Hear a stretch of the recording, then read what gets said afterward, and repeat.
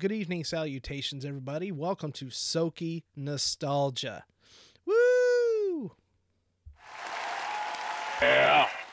Anytime we get to podcast is a good time. Anyway, let's go ahead and get into it. This evening, I am the Matt. Sir Bradley. Mick. Or Time. Well, now I'm just confused. Sometimes he says tiny, like I'm Ron Burgundy. and now he throws in Mick for the first time, and I'm like, my brain just shut off. I'm Alan. Man, you gotta keep people on their toes, dude. I thought we just had an extra host on here that Tiny keeps referring to himself as this Mick character. So, instead of 4 hosts, we got 5. You gotta cater to our audience, Tiny. You can't confuse people like that. That'll be all right. I have faith that our listeners are intelligent. Okay. Email me, people. Email. E-MAIL us. Come on. Matt, say as many controversial things as you can about the listeners, so they'll email Matt and he'll be happy. That's just disappointment. That's just a sigh of disappointment. All right. Anyway, if you would like to reach us, which I doubt you will, SOKyNostalgia@gmail.com, DeadpanStudio18@gmail.com. Maybe I'm saying it too fast. SOKyNostalgia@gmail.com. If you have trouble typing that in, you can go voice to text. DeadpanStudio18@gmail.com. Deadpan-studio.com. Do I sound like an ASMR voice doing that? No, a little NPR. bit. Yes. Yeah. Fucking no, yeah, definitely NPR. Well, sorry, listeners, but wake up and email us. Buzz. Of course, we're on Facebook and Twitter at SOKy Nostalgia and Deadpan Studio 18. If you're listening to us, I know you're out there. We're on iTunes, Stitcher, Google Play, TuneIn, Spotify, as well as Podbean, deadpanstudio.podbean.com. Let's see here. We've got a little bit of local news, a little bit of controversy. I don't know if anybody's really heard anything about this, but EPB, Glasgow Electric Plant Board, has suspended the superintendent's contract, and he's got to go and defend himself in a, pretty much a firing type of, court case because of signing a 20-year agreement with TVA. Holy, really? Yeah, they had a special. Okay, here's what's funny. The way it was set up, they called a meeting, and only 3 out of the, I think there's like 12 board members. 3 out of the 12 board members go, or 4. Oh yeah, let's meet up. Everybody else was like, no. The chairperson of it said, no, we're going to cancel it this evening since all of the, all the board members can't be here. So 4 of them, 3 or 4, showed up outside of EPB, finds the doors locked, and set up chairs on the outside and have a meeting there because the minimum, according to the board regulations, is you only need 3 people. So they voted, and they have voted to hire some attorneys and some consultants to figure out if that TVA agreement's worth any salt, if they can get out of the agreement, and also they're looking to fire Mr. Billy Ray. Man, that's just an oversight in legality at that point. Yeah, because here's the thing. I'm just saying, why would you make a contract where you have 12 board members but only need 3 of them to do anything? Well, see, here's the thing. A little bit of behind the scenes here. Not that I care anything at all about Billy Ray. Really, I think he's a jerk. He can be an idiot. He's the superintendent of Glasgow EPB. What has that got to do with him and the board? He works for the board, right? Well, you would think so. Okay. So that means anything that he brings to the board, they have to agree to, or they say yay or nay. It's like going to Congress. You want to pass something, you got to have so many votes, whether you're the person that brings it in or whatever. You don't have to be on the board to bring that up to them, and then they vote on it, yay or nay. Billy does not get a vote. He's superintendent. It's a conflict of interest, so he does not get a vote. So all he did is he brought the TVA, because that's who the TVA deals with, is him. He brought the 20-year agreement to the board. So what do you think that means by the fact that the 20-year agreement was signed? Survey says. Thank you, Al. That the board agreed to it, right? They voted and said yes. Yeah, but how do you have a majority with only 3 people? Well, that's the point. So how do you fire? First of all, how do you fire somebody who has nothing to do with the vote? How do you say we're going to lay all this on you and vote to fire you when we're the ones that voted for it in the first place? It's called politics, Matt. Yeah, I mean, really, if anybody knows my personal opinion of Billy Ray, I've met him a number of times, you know, not like, hi, Billy, I'm going to spend time with you, but just some of the things he's said and done has just not been the smartest thing in the world. He's kind of an idiot in some aspects. I don't care for him in the least, but it's like my feelings on El Presidente. Why don't you tell us how you really feel? I don't care about him in the least, but I will stand up for anybody that is done wrong. So he's being done wrong. So if I had a boo sound on here, that's what you would get, you know, 3 or 4 members of the board.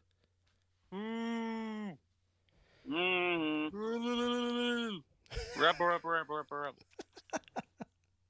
Well, their public image is shot to hell and has been for quite some time. So I've never heard anything good. No. Well, never. I take that back. I've heard one thing good. Yeah. You know, the thing of it is, looking at the metrics right now, that TVA agreement would be the best thing for Glasgow. And that's, I mean, to bring in another power company who is going to have to spend millions of dollars in order to be able to bring in these new lines in order to run their system, which is completely different. The town's going to be up, and it's going to take them at least 10 years to do this. So that's already 10 years into what would have been a 20-year agreement that was going to bring in, like, you know, $30 million over 20 years. Just doesn't make a whole lot of sense to me. Do I like the peak time thing? No, I hate it. I think we used to get cheaper rates. However, I can understand why they signed the agreement, because it's the cheapest of what we can get right now. I do have one other news story. National and international. Did you all hear what happened to Brian May of Queen? I just happen to have not heard about it. He's been hospitalized. Yeah. Now, don't you feel like a dick, Brad? Did they ever figure out why or what's going on? Don't. Yeah. Yep. He ripped his butt cheeks, his gluteus maximus during a session of overenthusiastic gardening. Wow. I guess he ripped ass. Yeah. Well, quite literally, yeah. He said he ripped his butt muscles to shreds. Yeah. Yeah. No, that's a legit headline. I mean, how rock and roll can you get? Yeah, I know, right? Yeah. Ripping your ass apart while gardening. COVID Right. takes another victim. Way to make an ass of yourself. Yeah. He ripped himself a new one. Ozzy Osbourne somewhere reading that going, well, I've never done that. Oh, sure, come here. I can't do a good Ozzy. Well, it depends. Is he coked out? Is he high? Is he on painkillers? There's different versions of Ozzy. Yeah. Matter. The man can sing a perfect pitch, but he can't speak a full sentence. I don't understand, but Yeah. good for him. He can't say, "Who the fuck is that?" Oh yeah, when he cusses, you can. It's distinct. Yeah, that's the British in him. Takes Though. pride in that. Okay, this was on. This isn't a part of what we're talking about tonight, but I have to actually run this through you guys because I thought it was hilarious. Oh my I've got God! one of those. Oh wait! What? Here's another headline from Okay. page 6. Queen legend Brian May shreds his fat bottom while gardening. Ooh. What? Well played. Well played. Well played, sir. Well played. I like that. Now, out of Um, out of respect, he does say that the pain is relentless. So I hope he gets better soon. Me too. So at work, I bought myself a calendar over the Christmas period before Rona hit, and it's an Uncle John's bathroom reader calendar. And on the 27th of April, I've been saving this. It says English translations of what major movies were called overseas. So it's like, okay, here's the title of a movie. It's translated overseas, and then we retranslate it over to what it means in English. For example, the Terminator in Poland is known as electronic murderer. In Portugal, Psycho is known as the man who killed his mother. It's got a ring to it. Yeah. I mean, literal translation. I love it. Yeah. In China, Field of Dreams, I love Field of Dreams, by the way. Field of Dreams. Imaginary dead baseball players live in my cornfield. Okay, that wins. That wins. Oh, no. I wonder what Children of the Corn is. Eternal Sunshine of the Spotless Mind. If you leave me, I delete you. That was in Italy. Ooh. I love it. I love that. That's very modern because Facebook. Yeah. Silver Linings Playbook in Russia is My Boyfriend is a Psycho. Silver Linings Playbook? Yeah. He wasn't a psycho. I wouldn't consider him a psycho. Yeah. Well, it's Russia for you. In Thailand, Little Fockers is zany son-in-law, zippy grandkids, and sour father-in-law. Wow, that's a mouthful. Yeah. I love it. Really? And the last one is, this is from Portugal, good old Portugal, the one who renamed Psycho. Lost in translation is meetings and failures in meetings. It was lost in translation, all right. My goodness. Congratulations, you translators. Wow. And that's sad. That's amazing. I love it. All right. You guys ready to get into the main topic? Yep. All right, let's get into it. Absolutely.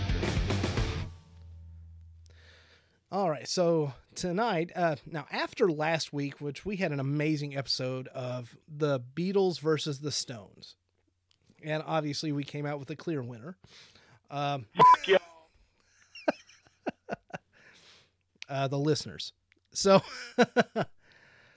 tonight, we just started discussing, more music.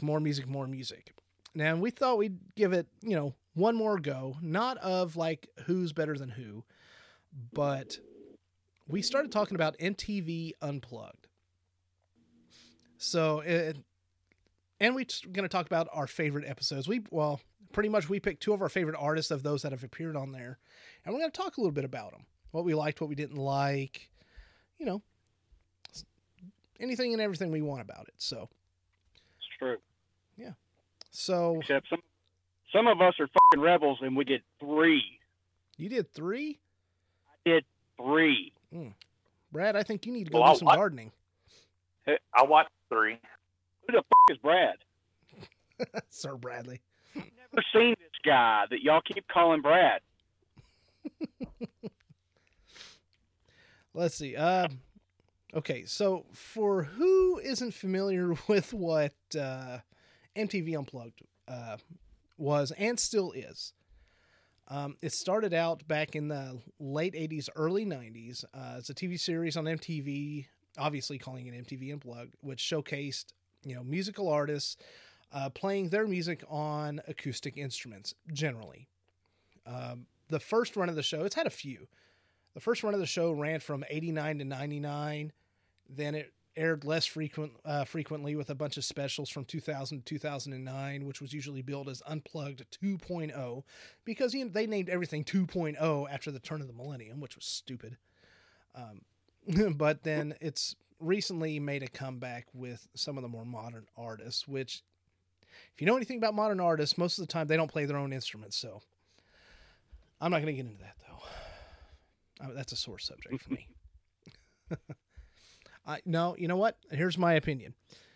If you just create music on a computer and not on an instrument itself, you do not know how to create, you do not know how to write music. You're learning how to create a computer program that sounds nice. Good job. You are not an artist. You are an entertainer. You're a computer programmer. That is what you are. I'm sorry, I am sore about this. I'm really sore about it. If you're sore, you should rub some Bengay on that. Yeah, I think I went gardening earlier.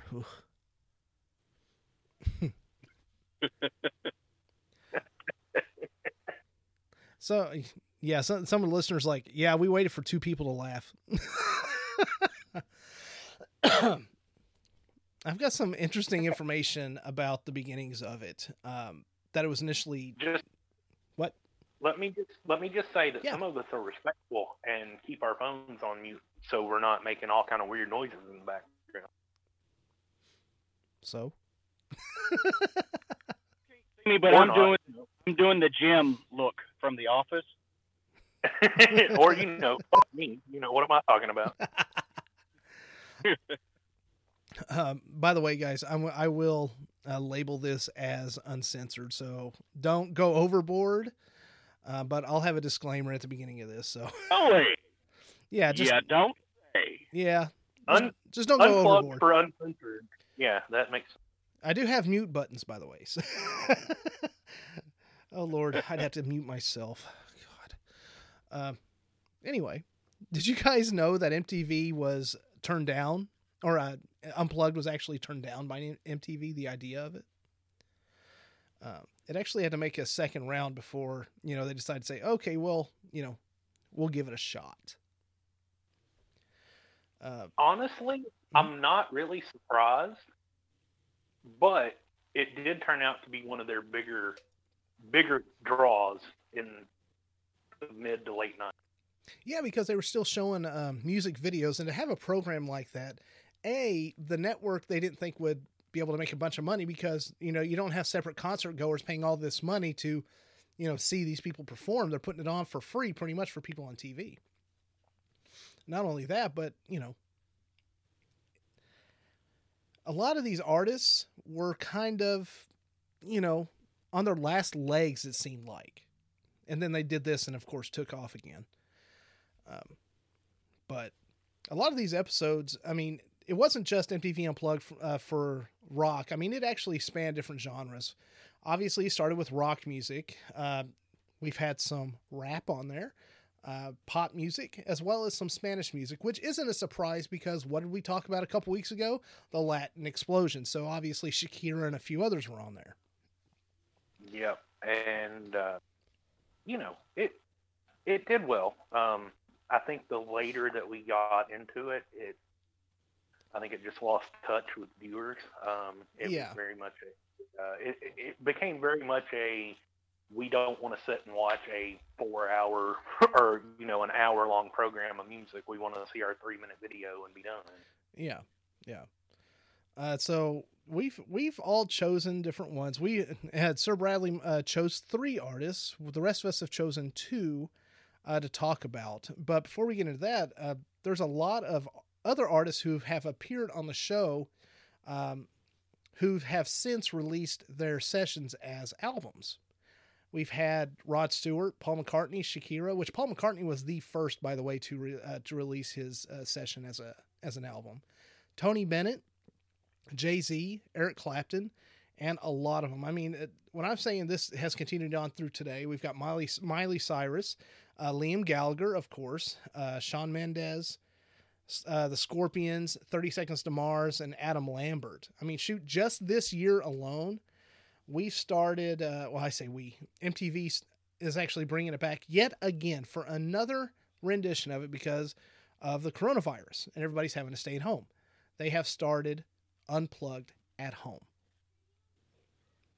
I'm sorry, did I hear Liam Gallagher? Yes. Huh. No. I would not have thought that. Oh, yeah, you've mentioned it. So If you didn't mention it, I would have worried about you. And why? Because Oasis is awesome. There goes a note. Yeah, there you go. Sorry. Wah, wah, wah, You can retell it in your style. Did you mute him? No. Oh, bummer.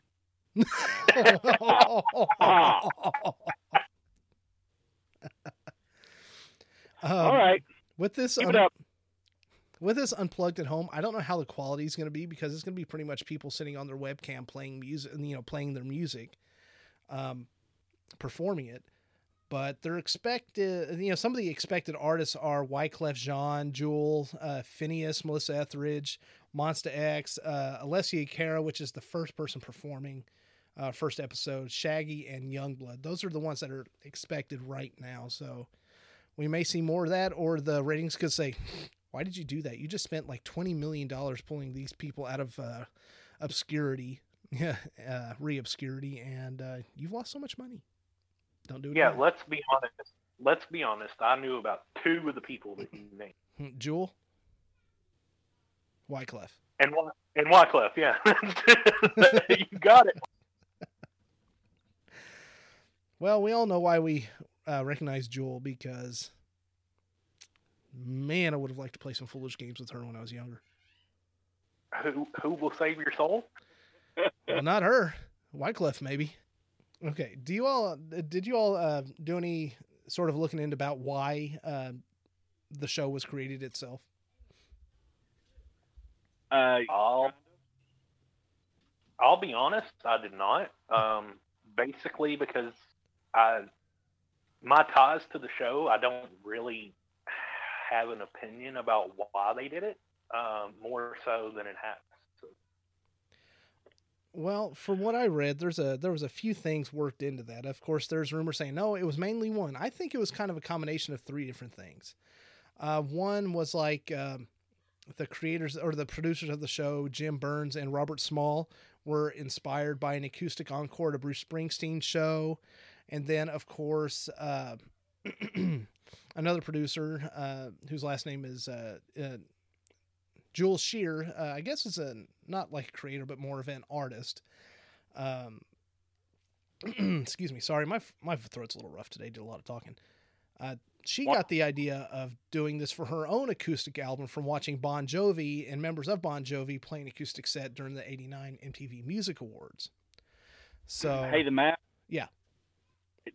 Are you like behind me? Are you reading my fucking notes? Chime in anytime, man. I was just going to say that what I had heard that kind of got the ball moving on this MTV Unplugged was, now I didn't go and get any names or anything like that, but I was told that some producers were inspired to do the MTV Unplugged due to the Richie Sambora, John Bon Jovi segment that they played live at the MTV Music Awards. If I'm not mistaken, 1989, I thought. Correct. Yeah, so that's what I heard. Yeah. And I may be remembering this incorrectly, so forgive me because I was like 7 at the time. Didn't they do like Dead or Alive in that set? They did. If I'm not mistaken, it was Wanted, Dead or Alive, and Living on a Prayer. Yes, Living on a Prayer was the more popular of in the set. I'm sorry, I'm still partial to Wanted, Dead or Alive as a acoustic, basically because it was just so raw. Like it was so emotional and raw. Like you don't get that from electric stuff. Yeah, and that's one of the things why it's actually an important show. Is that it did stuff like that. It gave artists a new outlet to showcase their talents, a new way for artists to find a new audience, and it gave them a way to give their careers a much needed boost, such as Rod Stewart, who was big in the 70s and he just kind of fell off the earth in the 80s. Page and Plant, same thing. Alice in Chains was kind of on the way down with Lane Staley just because of his health. Nirvana, of course, because their sales were starting to. Nirvana because their sales were starting to slump a little bit, and also because of Kurt Cobain's health, and as well as Kiss, because they were pretty much playing like, what do you call them? Conventions. So yeah, they were doing the tour scene at that point. Yeah, to like 200-300 people in a room at the most. But that's pretty much, some of the background on MTV Unplugged, and why we decided to do this episode tonight was because of, it's got some of our favorite artists on there. There's some really great performances, and we're going to talk a little bit about them. So who wants to go first? I've done a lot of talking, so I'll hold off for a minute. I would be more than happy to go first, because the two that I've done are a little more obscure, I think, maybe. Not necessarily obscure. I mean, they're still big name artists, but probably not the most popular episodes. Fire away. But, so the first episode that I did was Korn. And for anybody that knows me, knows that in high school, Korn was a very, very, very big band. I owned all their CDs at that point. They were a huge influence on my musical taste, and I even went and seen them perform back in the summer of 2000, which would probably be either right after or right before the episode. But for any of the listeners that know who Korn is, Korn was very much a heavy band. Like they relied a lot on the electrical reverbs, and they used kickboards a lot. Yeah, I was surprised to see that they did an Unplugged. I had no idea. Well, and here's the honest thing about it. Me being a fan of Korn for as long as I have been, had no clue that they had done an Unplugged album or an Unplugged set. So for me to go back and rewatch it at this point in my life, it was beyond amazing. So for anybody who knows the band, they put out their 5th studio album called Issues. And it was right after Issues come out is when they did the Unplugged set, and that's when I went and seen them in concert way back in the year of 2000. So let's date myself there a little bit. But,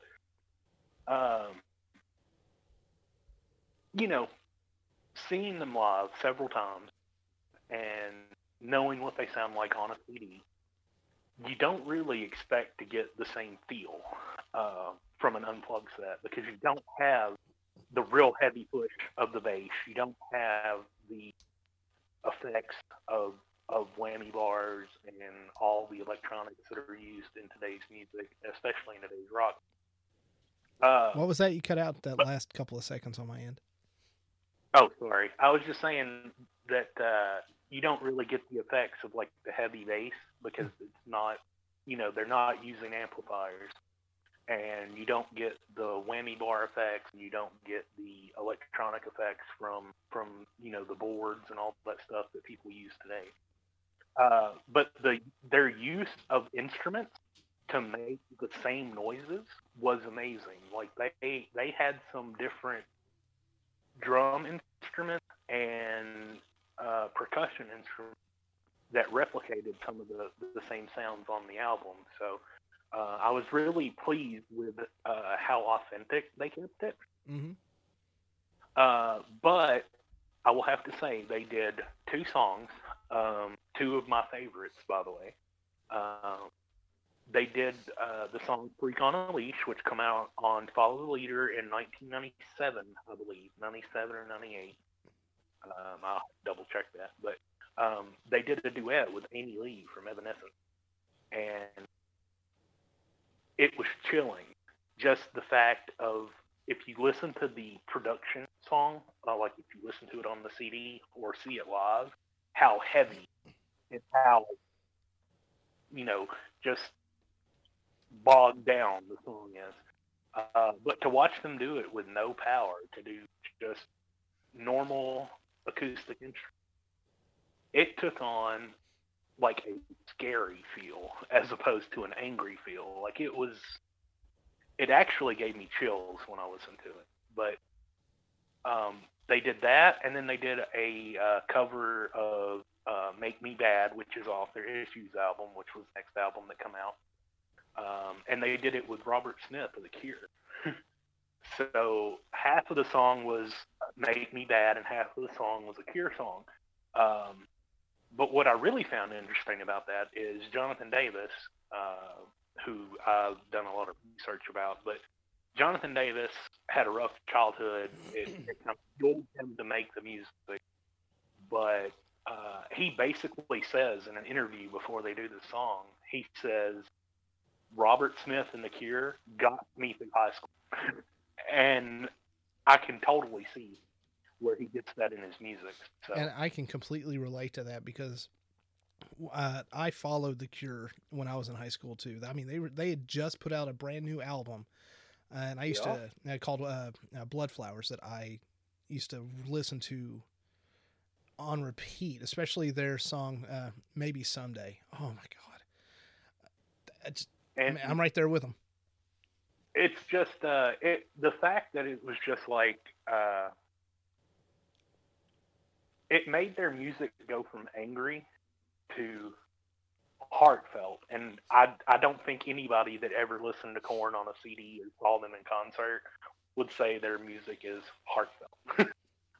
And it definitely opened up another side of them for me. No. But it definitely opened up another side of them for me to see the emotion that actually went into this music. And sometimes I don't think that emotion was anger, but it comes out as anger in rock and roll, right? So, well, it depends. I think it would have helped them a little bit if people didn't, as soon as they walked out on stage, immediately start mosh pitting. So, but in all fairness, you have to admit their music was very mosh worthy. Like, oh yeah, absolutely. It was for the time. It was heavy. It was probably one of the heavier bands that ever made it popular. Yeah, and made it to that level.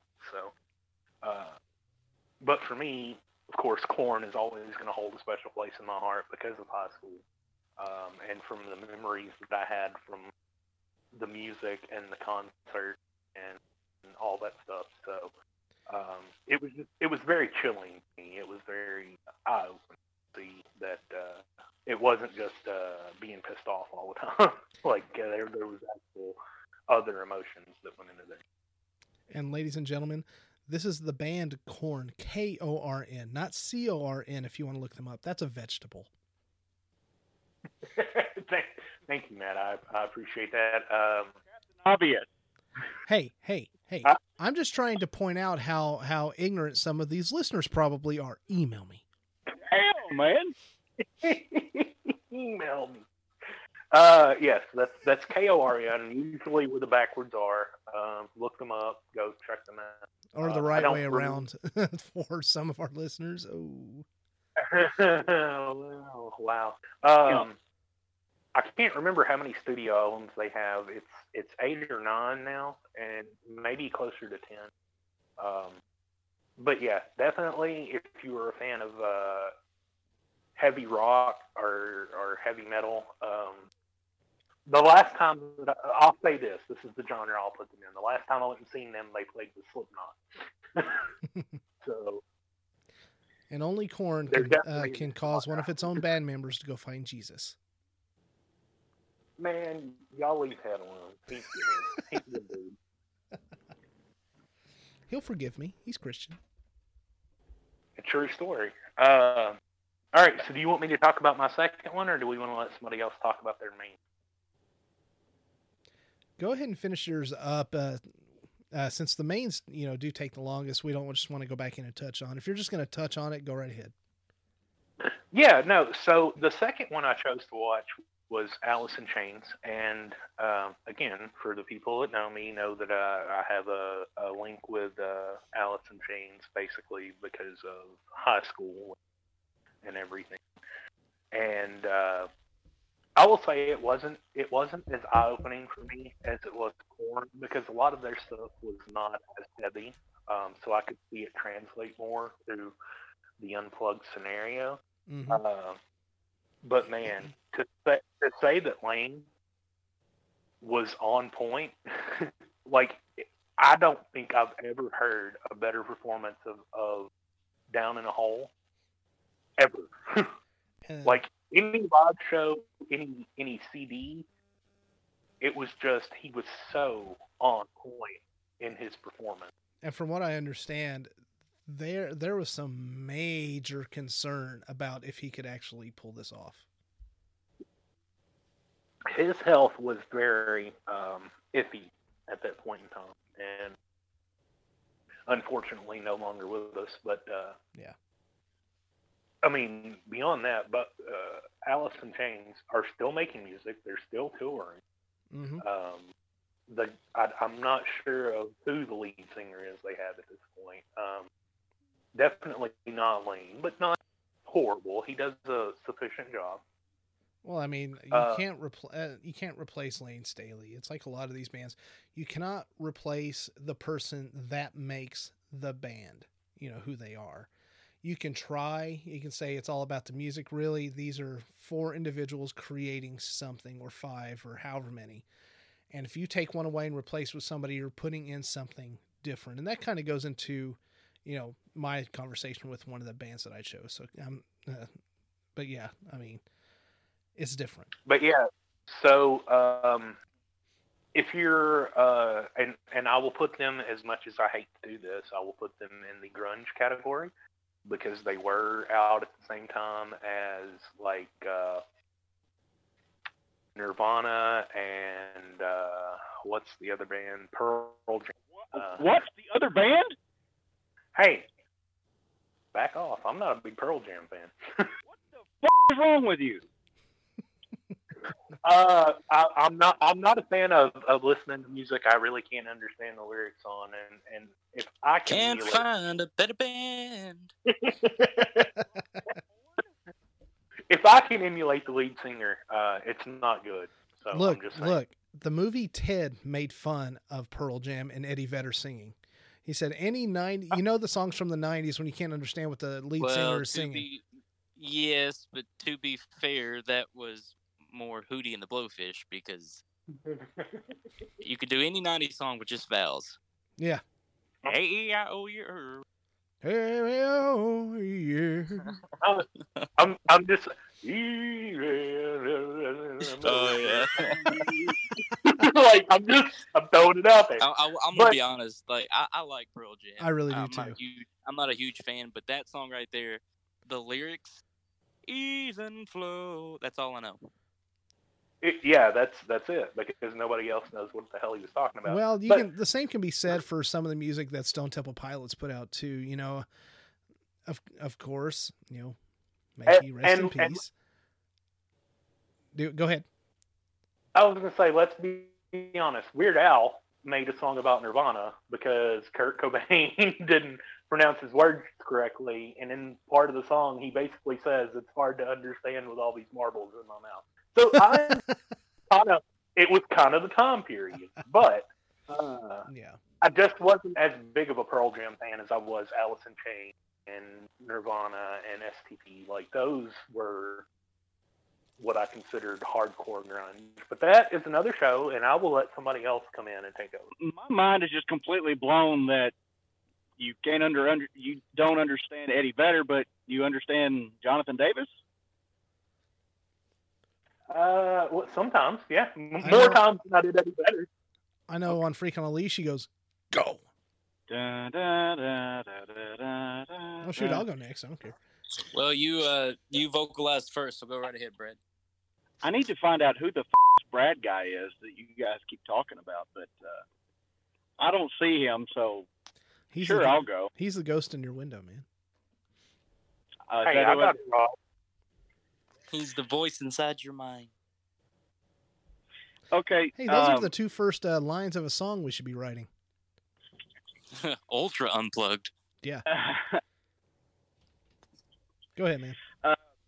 So going over this list, and I looked over it again just yesterday because I did have a few, some ideas of what I wanted to, of the groups I wanted to talk about.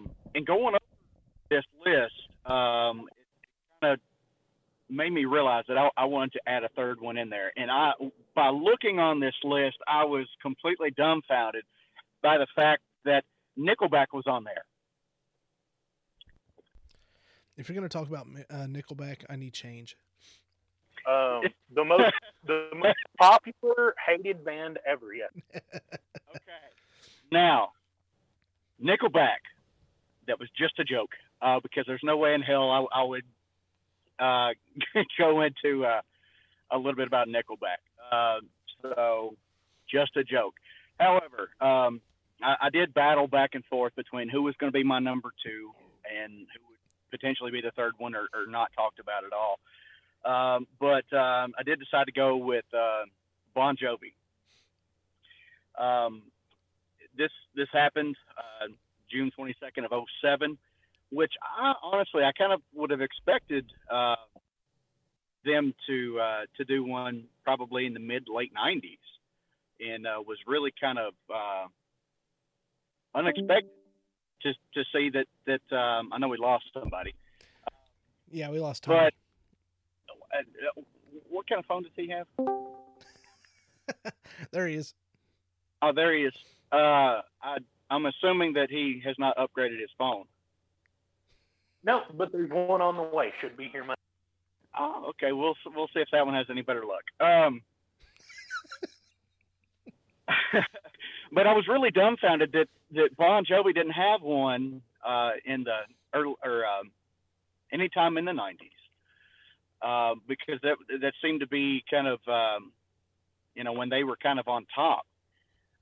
But anyway, it was 2007 whenever they did this. But they went all out. They had and I don't know the fact of who this was, but there was an orchestra that they used, and that seems to kind of be I guess a theme with me. I think all of them that are on my list have an orchestra. Yeah, but Bon Jovi actually had a couple of famous or hot musicians at the time to come on and do a thing with him. Now, I watched this Bon Jovi Unplugged, and honestly, it felt a little bit more like a VH1 Storytellers, to be honest,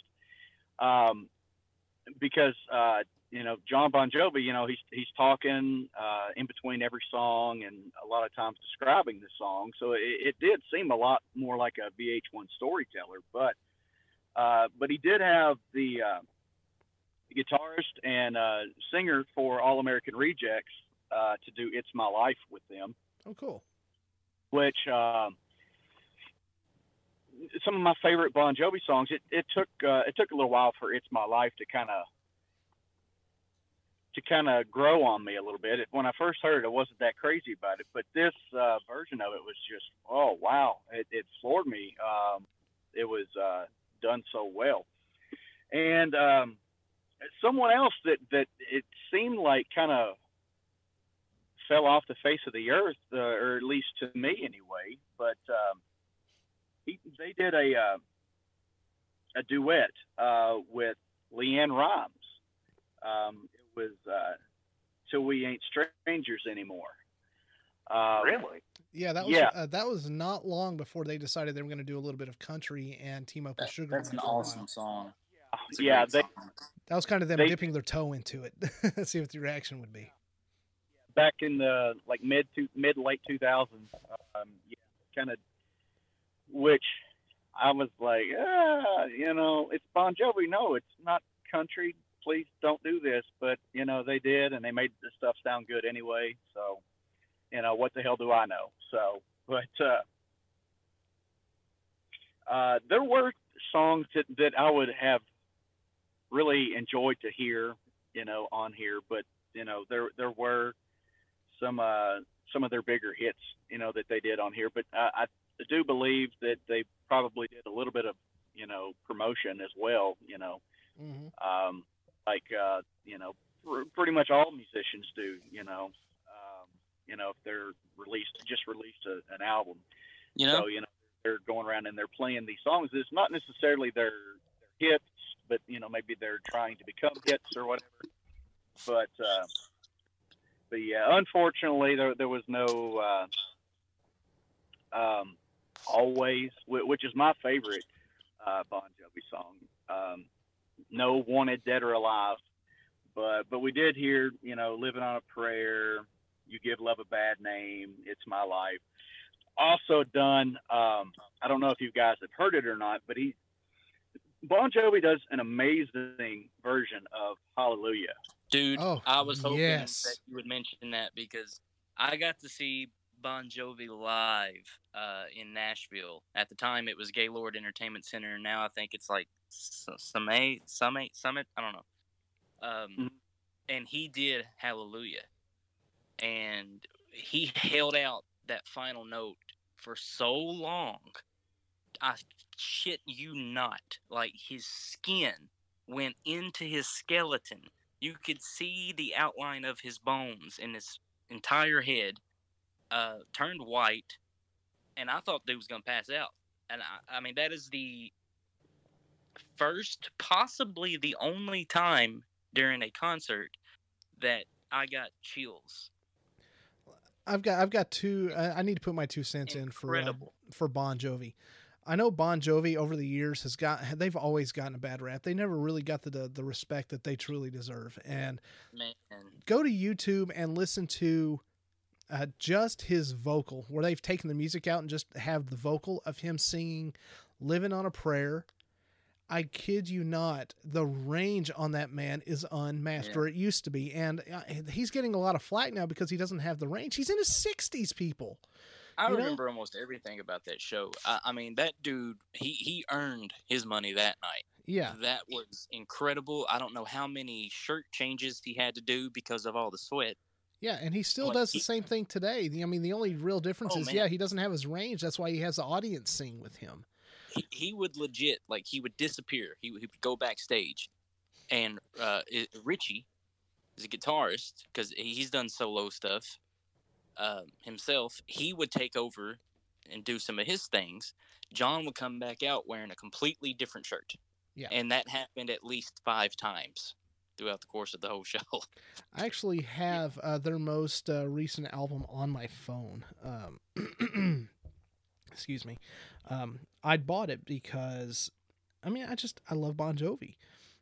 Well, for anybody that doesn't know what the name of that album is, it's called This House Is Not For Sale. It's not, it's gotten to be anymore. It's the typical Bon Jovi modern sound, which I hate that people say it's a dentist office sound. No, it's actually, it's music. It's good feeling music. And that's what he's always been about. And that's why they've always changed over time, so that, he can be related by the widest audience possible. And that man is a great philanthropist. I will always stand up for Bon Jovi. What he's doing right now with the coronavirus, still in his, a free restaurant for the needy. He's in there himself, serving people, cooking dishes, doing what he needs to do, spending all that money for people that need it. Can I just take a quick survey here, because it seems like we're all big Bon Jovi fans, and I don't want to get into my 2 cents about all of it. But what is your favorite Bon Jovi album? Slippery When Wet.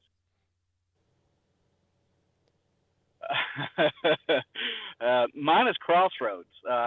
People a lot of times refer that as to the greatest hits album, but it still had some new music on there. A lot of bands did that back then.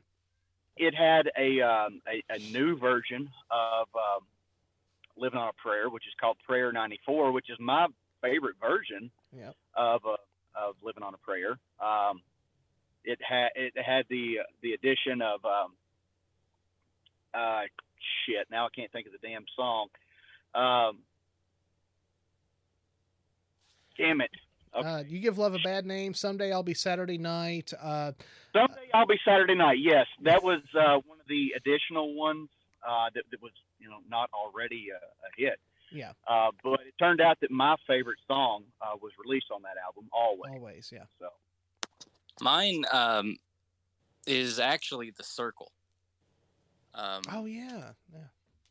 And the main reason for that, I don't know if it's because of where I was at that time. I just graduated high school when that one came out, but We Weren't Born to Follow is probably my favorite Bon Jovi song, and it was on the Circle album. Yeah, that came out in the mid to late 2000s, wasn't it? It was 2008, 2009. Okay, yeah, I thought so. No, I'm sorry. I just graduated, so it was definitely 2000. It was November, actually. It was right before Bon Jovi stopped dyeing his hair. No, I'm not saying that to be, funny. He stopped dyeing his hair because he thought, why am I covering this up? I'm aging. I am who I am. It is what it is. I've always had respect for John Bon Jovi. So what's really funny, and this is probably hard to say about many bands, but my favorite album is none of the ones that you guys mentioned. Jersey? 400 Degrees Fahrenheit. Ah, yeah, okay. Runaway is probably my favorite John Bon Jovi song ever. That's up there. That's high on my list, and that was their. If I'm not mistaken, that was their first single. It was. It was their first single off their first album. Yeah. Yeah, and they've got a new one coming. Let me see exactly when that. This month.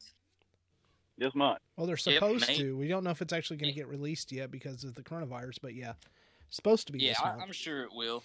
May 15th is the release date, and it hasn't changed yet. But it is the 15th studio album. Yep. So let's just say shout out to Bon Jovi. Yes. You have continued to go with the times. You make amazing music. Yeah. He was the great show, great performer. Yeah. Slippery When Wet is the second. Bon Jovi was my second and third vinyl records that I ever bought. So second was Slippery When Wet. The third one was New Jersey. So Slippery When Wet was probably their most popular album at the time. Yeah. Because it had, You Gave Love a Bad Name, Wanted Dead or Alive, Living on a Prayer. Like, all that stuff come off Slippery When Wet. Great album, but if I had to pick a favorite, it's going to be 400 Degrees. Who's your other artist, Sir Bradley? I was first say I'm really glad that Bon Jovi, kind of struck a chord with everybody here. I really didn't know that, but I had to put Bon Jovi on there. I got a good friend that lives in Jersey, and he's a Bon Jovi aficionado. So he lives in Jersey. So I used to read Conan the Barbarian comic books listening to Bon Jovi. Oh, so you're a Jersey boy. Yeah. So I got a Jersey thing. Hey, but I got a good friend that lives in Jersey, and he talks about Bon Jovi all the time. So Thomas, if you're listening, that's for you. It's a Jersey thing. Shout out to Thomas from Jersey. That's right. Way to go. So anyway, my second one that I have, this was my very first, I guess if you want to call it my very first favorite artist. But this person, I got into their music before I got into anybody else's music. And that's Mr. Bryan Adams. Oh yeah. That was he brings me back to such happy memories. He really does. Wow. I love Bryan Adams. Number one song when I was born, and does anybody know that song? Everything I do it for you. Yes, sir. I'm going to have to say everything I do, yeah. So you were born in 92? 91. 91? Okay. Yeah, that's what it was made for the soundtrack, the Robin Hood Prince of Thieves. So it was. I am partial to Summer of '69 myself. Oh yeah. All of these songs that you guys are mentioning have been my favorite Bryan Adams song at some point. Cuts Like a Knife, Heaven. Ooh, that's a good one. Cuts Like a Knife. As a matter of fact, me and my friend Thomas that I just gave a shout out to, me and him just did a duet of Heaven on this app called Smule. I'm saying that right. So, and it turned out pretty good, I think. So, but Bryan Adams and Bon Jovi kind of have a link together, and that is that they were supposed to be touring together this year. Well, that would have been good. You mean Bryan Adams finally found himself crawling out of Japan? I would have paid to see that show. You know, I was telling you when I saw Bon Jovi, there was not an opener listed at all. It was just supposed to be Bon Jovi.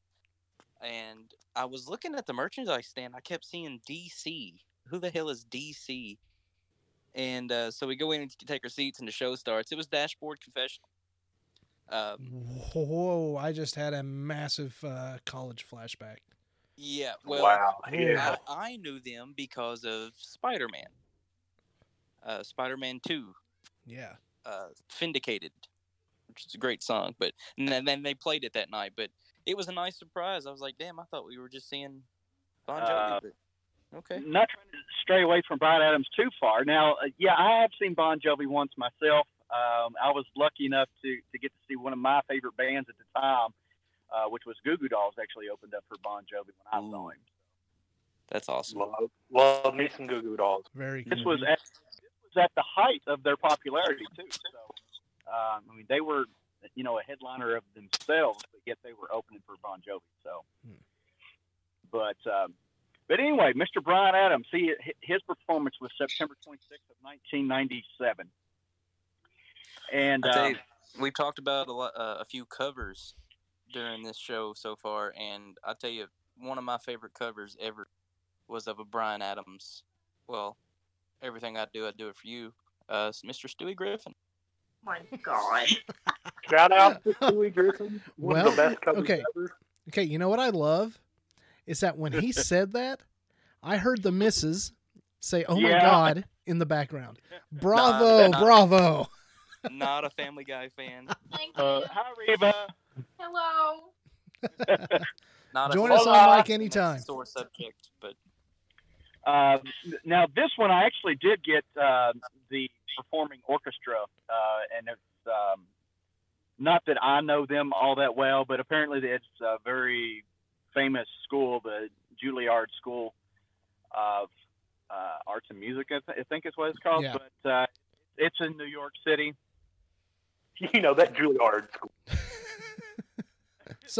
Some little unheard of school. That little rinky-dink hole in the wall where Robin Williams went, yeah. And Christopher Reeve and Christopher, Alex Sharp, so many. But now this Bryan Adams performance, this was actually one of the few that actually had an official release, and it actually sold over 5 million copies. So. And this is Bryan Adams with a B, not Ryan Adams, audience. That is correct. Thank you for bringing that up. Anytime I've ever mentioned Bryan Adams to anybody 10 years younger than me, they're going, oh, doesn't he put out an album lately? No, it is not Ryan Adams. It's Bryan Adams. Yeah. So that one I was really into. I own the CD release. I still own the DVD release, and they have different set lists for whatever reason. You're going to catch a few songs that are on CD but not on the DVD, and vice versa.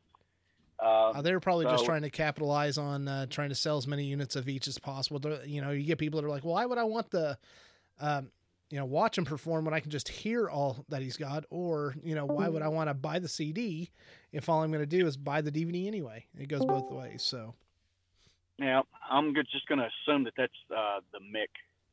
Yeah. Huh. Yeah, sorry. Imagine that. Man, that really doesn't get old, man. Imagine that. I'm just glad you picked the appropriate parking lot this time. I'm at the same parking lot I was at last time. That's amazing. Thank you, Alan. I appreciate you having my back. No problem. If you could just get your name straight. So, as you were saying, Sir Bradley. And just like Bon Jovi, Bryan Adams, he did have 3 new songs that were played at that time, and it was Back to You, When You Love Someone, and A Little Love. So once again, that was kind of like, hey, we're promoting as well. So, gee, that seems to be a trend. When You Love Someone was probably one of my favorite songs of his as well. Are you thinking of When You Love Someone there, Tiny, or are you thinking of When You Love a Woman from Don Juan DeMarco, that Johnny Depp movie? Or When a Man Loves a Woman. Oh, no. Still was. Now, it's something that I didn't really mention with Bon Jovi, but even more so with Bryan Adams, and not that this is probably going to sound a tad sexist. It's not intended to come across that way at all, but man, weren't these two artists really? Didn't they have some panty dropping music? You would know. Sir Bradley's drop every night. But I mean, especially Bryan Adams. I mean, just every song just felt like he was singing directly to this one particular young lady, and every young lady felt that. And well, okay, yeah. I hate to, not that I'm a looker so or anything when we were like talking that, but about Everything I Do, we said that come out in like 91, right? Yeah. Yeah, November. Yeah, so I was in, let's see, I would have been 9, so I was probably in like 3rd or 4th grade, maybe. I'm not sure the grades at that point, but I think I was going to say I do remember playing that song and writing to my, at that point in time, quote unquote girlfriend, like when you used to write letters and things. Oh, holy crap! I got a flashback of who that was. I'm sorry, I just said November. That was June of 91. Yeah, I think it was. I think Robin Hood was a summer movie, if I'm not mistaken. Yeah, it was.